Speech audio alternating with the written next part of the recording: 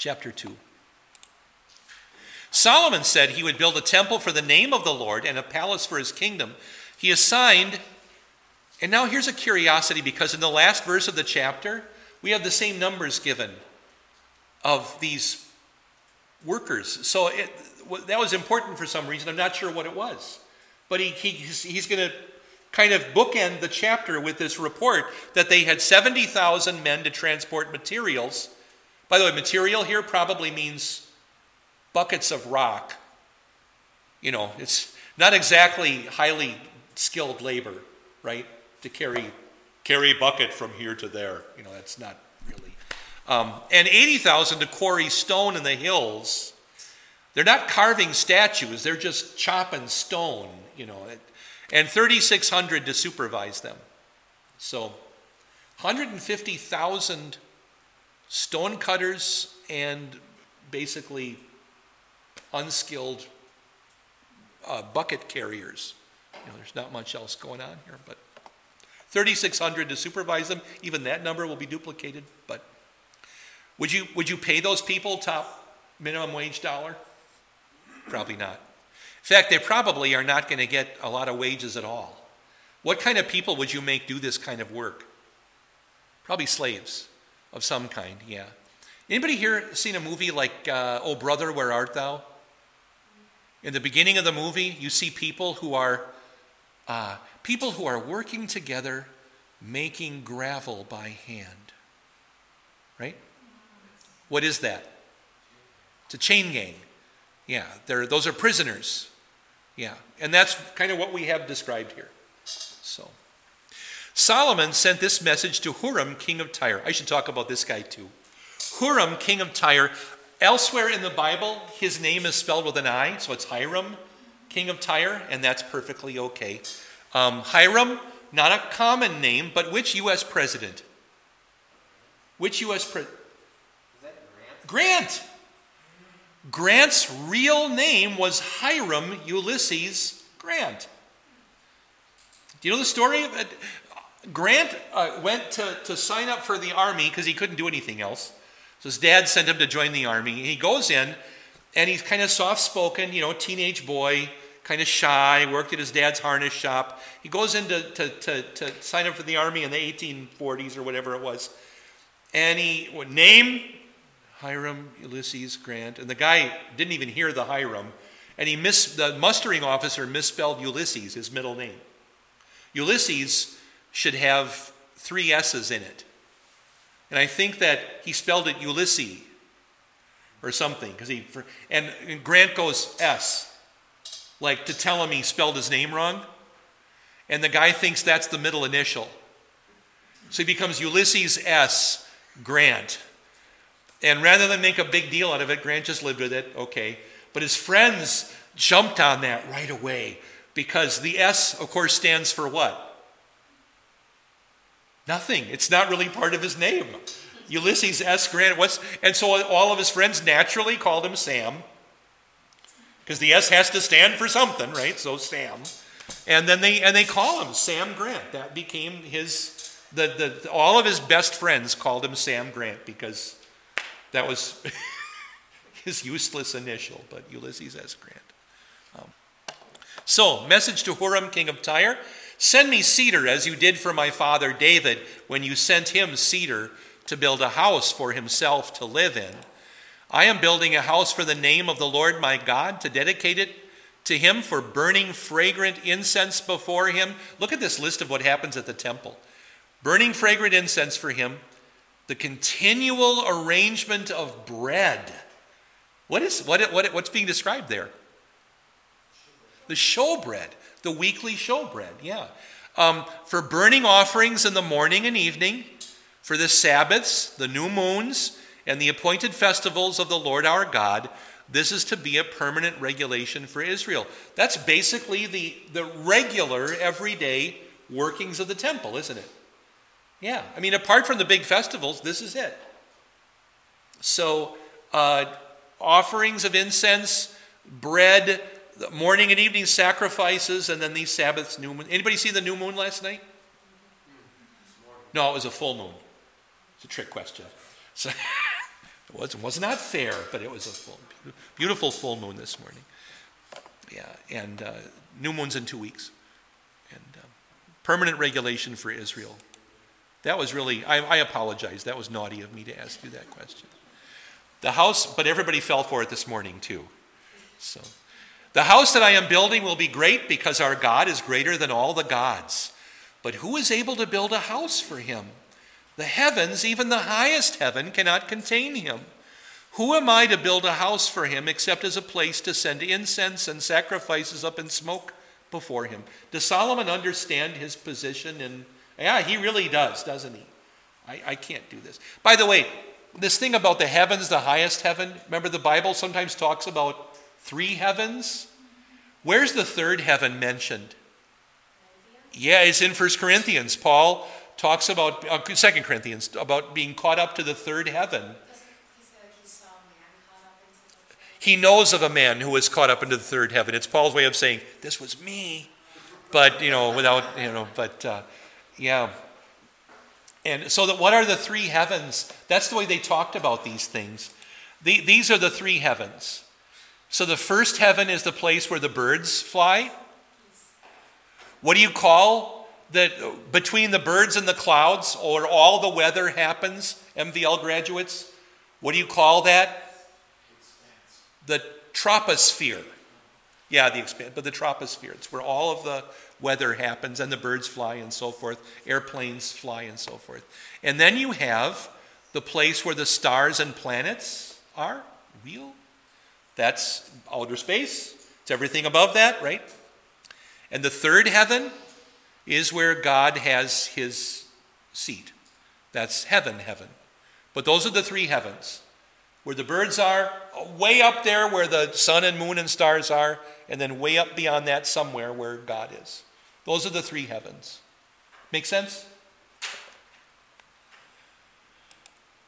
Now send me a man who is skillful at working with gold, silver, bronze, and iron, as well as with purple, crimson, and blue material. What color is crimson? Red, right? They call Alabama the Crimson Tide, right? Call me Deacon Blues. And who is trained in engraving. He will work with the skilled craftsmen who are with me in Judah and Jerusalem, whom my father David provided. Solomon asks Huram to send a skilled craft. Well, if you were building a new, beautiful, it's supposed to be the best building in the whole wide world, who would you want to build it? He's dead now, but in our era, who was the greatest architect to live? Frank Lloyd Wright, I think. Yeah, did he not build the House on the Rock? I was terrified of that thing. We went every summer. Mom made me go and look, and it never fell while I was looking, but I was more nightmares. Okay. Anyway, but if you needed an artist, and you could name the greatest building artist, painter of ceilings to ever live, who would you go for? Michelangelo, the guy who had to swallow paint for 4 years? Yeah, exactly. Well, he was on his back. How much do you think landed in his mouth? 2% is my guess. I don't know. But beautiful throat. Michelangelo. Okay. Send me cedar, fir, and algum. The text here says aglum. I think that a copyist spelled the word wrong, but we have to have a footnote here. But timber from Lebanon, because I know that your servants know how to cut timber from Lebanon. Can't anybody cut a tree down? Oh, have you seen YouTube? No, not everybody can cut a tree down. And the thing falls on the guy's house, or his car, or his dog, or what? No, not his dog, but whatever it is. Over and over and over again. My dad lives on a property on Lake Wisconsin that I call the Oaks because it's just all oaks. In fact, I was there a weekend ago, and in the morning when the wind blows, you don't need an alarm because the acorns are hitting the roof so hard it wakes you up. I was at the Oaks, and I was looking at the trees there in Dad's yard, and up the hill of this high hill that Dad's house is on over the lake. And wow, if you cut any one of those down the wrong way, it's just going to hit the house. You got to be so careful with what you do, and so send guys who know how to cut timber. We don't have the right lumberjacks. Send responsible men. Look, my servants will work with your servants to prepare lumber for me in abundance, because the house which I am building will be great and wonderful. To support the lumberjacks who work for you, I love that the EHV chose, instead of woodcutters, went for lumberjacks there. I didn't do this book, but I appreciate that translation. I have sent aside 120,000 bushels of crushed wheat. How big is a bushel? Laundry basket? Yeah, 5-gallon bucket. That's a lot of wheat, huh? It's a lot of wheat. 120,000 bushels of barley. What do you use barley for? Beer, yeah. What are the 3 alcohols of biblical times? 2 are in the Bible, 1 is not. Wine, beer, mead. Mead, fermented honey. Yeah, it's in Beowulf, but not in the Bible. So just. Why weren't they drinking whiskey and bourbon and so forth back then? They hadn't been distilled yet. So they only had 3 alcohols. None of the other stuff had been. Did you say bummer? Sorry, I saw that. I saw that. But no, that stuff is actually pretty brand new, relatively speaking. Is it like 800 AD or 1200 AD? Before even the very first mentions of bourbon or whiskey are made, and stills got better and better, and there were a couple of explosions, and then things like that. But 120,000 gallons of wine and 120,000 gallons of olive oil. So this is Solomon's going to send this to pay for the lumberjacks and everything and to support them. And Hiram or Huram sent a letter to Solomon which says, because of the love of the Lord for his people, he has made you king over them. Nice start to a letter. This is an ally. These guys are not at war at all. Huram also said, blessed be the Lord, the God of Israel, who made the heavens and the earth. He has given King David a wise son. And by the way, we have now the whole book so far. We've got a little first and little book ending going on, because that's what Solomon asked for, was wisdom. And now this foreign king recognizes it right away. A wise son, discretion and understanding, who will build a house for the Lord and a house for his kingdom. Now, I have sent a skilled man who has expertise, Huram-Abi, the son of a woman from among the daughters of Dan. His father is a man from Tyre.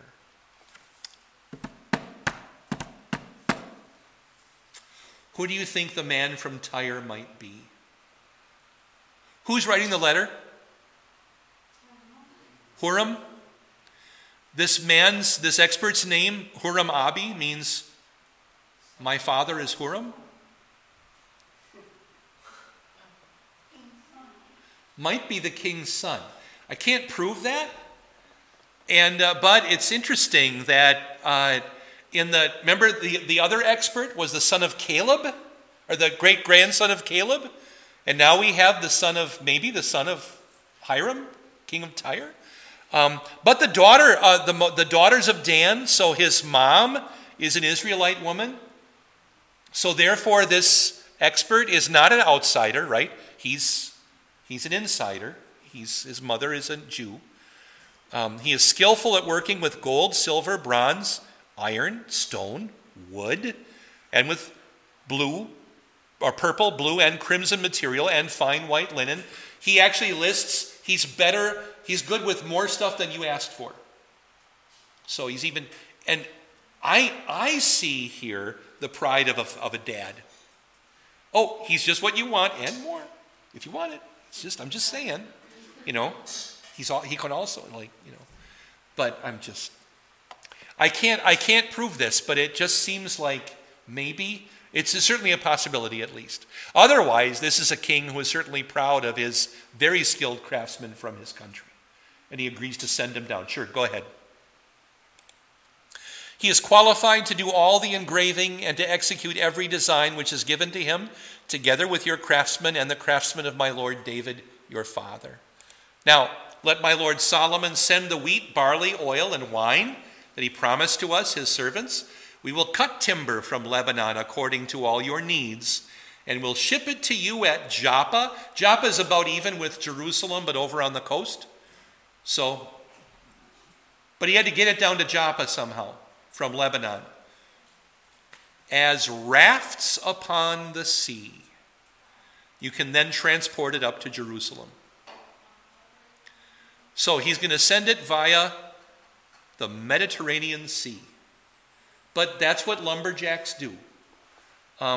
This is a contemporary engraving of guys in boats. They kind of look like Viking ships, don't they? With lumber tied to the boats. So they just made big rafts of these things and transported them. Now, from where I live in south central Wisconsin is the Wisconsin River. It has been called the hardest working river in the world because a lot of this went on in the old lumberjacking days on the Wisconsin River, where they would send down huge rafts of logs and undo huge log jams and things like that, and for building basically building all of the ships that went up and down the Mississippi and the cities that grew up on the banks of the Mississippi all along. Solomon took a census of all the male aliens who were residing in the land of Israel. After the census his father David had taken, there were 153,600. Does that number ring a bell? Well, out of that number, he designated 70,000 to transport materials, 80,000 to quarry stone in the hills, and 3,600 overseers to make the people work. That's that same number we had before, just spoken of differently. And now we find out who these were. They weren't slave laborers. They were just all the foreigners who were living in he forced them to do the unskilled labor. Brad. A man of faith? Yeah, because he says stuff like the one who, where does it say that? Of the Lord, he's acknowledging God there, but yeah. The Lord, the God of Israel, who made the heavens and the earth. Right. Where is that? Yeah, who made the heavens and the earth? Yeah, it could be that he's being polite and he knows how to talk about God, but you get the idea from Hiram that maybe he was, and certainly if one of his wives was a woman from the tribe of Dan, maybe. We also find out something else about that woman in Kings. Her husband had been from the tribe of Naphtali, and so she is also called a Naphthalite. And Dan and Naphtali are next to each other. So did she live actually in Dan, but she married a guy from Naphtali, and he died. So she's a widow. And then she married this guy from Tyre. And did kings sometimes marry worthy widows? Who's the famous one? David married Abigail. Yeah. Who was the wife of the guy from Mount Carmel. Next week, we will talk a little bit more about the theology of the temple and some more details as we do another chapter or two, or maybe 2.5 or 3, and go on from there. We didn't do a lot of theology tonight, I apologize, mostly kind of just background stuff and so forth. But I would really like to thank you, as always, for letting me do this. Let's close with the doxology tonight. Praise God, from whom all blessings flow. Praise him, all creatures here below. Praise him above, ye heavenly host. Praise Father, Son, and Holy Ghost. Amen.